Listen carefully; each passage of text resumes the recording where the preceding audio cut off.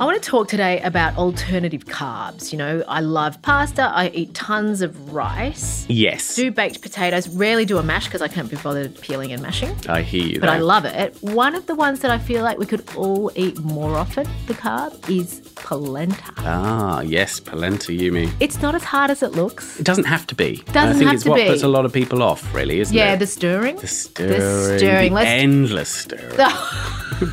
That's me to you, endlessly stirring. Let's talk about it on today's 5-Minute Food Fix. So let's say you were a complete novice and you were going to make polenta. I would say to you, use a saucepan that can withstand lots of scraping and stirring because you're going to be dragging a metal spoon against the bottom of that saucepan. Yeah, you will. So that's a really good idea, Yumi. Before we go into the nuts and bolts of kind of how we cook the polenta itself, maybe we should explain to our listeners kind of the different types of polenta, because I think that's key for a lot of people and a reason they get a bit lost.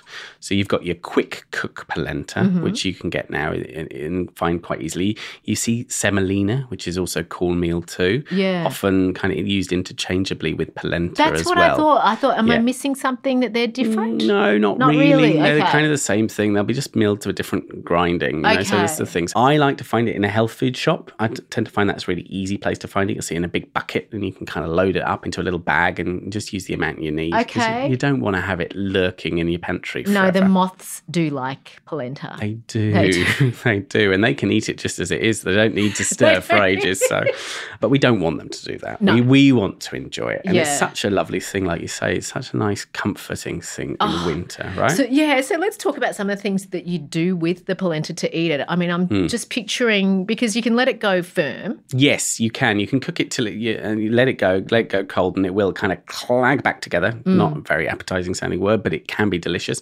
And then you've got this sort of slab to cook with later. You can loads of olive oil on that. It will take loads of flavors. You can chop up your herbs and stuff, and then you griddle it, shove it over a hot grill until you kind of get those lovely scorch marks on it, and then slice it into wedges or chop it up, and you've got this kind of grilled cake of deliciousness. Yeah? Yes. Yeah, you can also put cheese on the top and melt it over the polenta.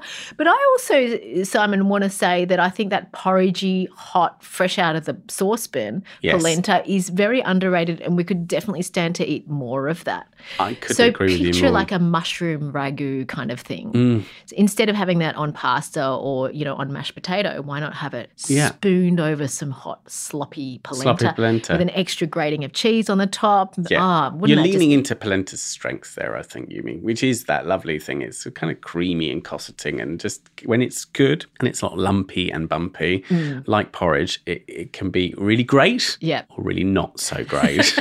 So how else would you serve it? No, I think that's lovely, and that's how that's a really lovely vegetarian way to serve it. It's also really good with kind of a stew or a casserole kind of on top. So traditionally in Italy, they would slather the polenta like that, the wet, sloppy polenta over a wooden table, actually straight onto the table, and then put a deeply kind of cooked meaty stew on top, and then kind of mix everything together. On the table? Actually on the table. And then what happens? People spoon it off onto a plate? No, I'm not entirely sure how they then go about eating it.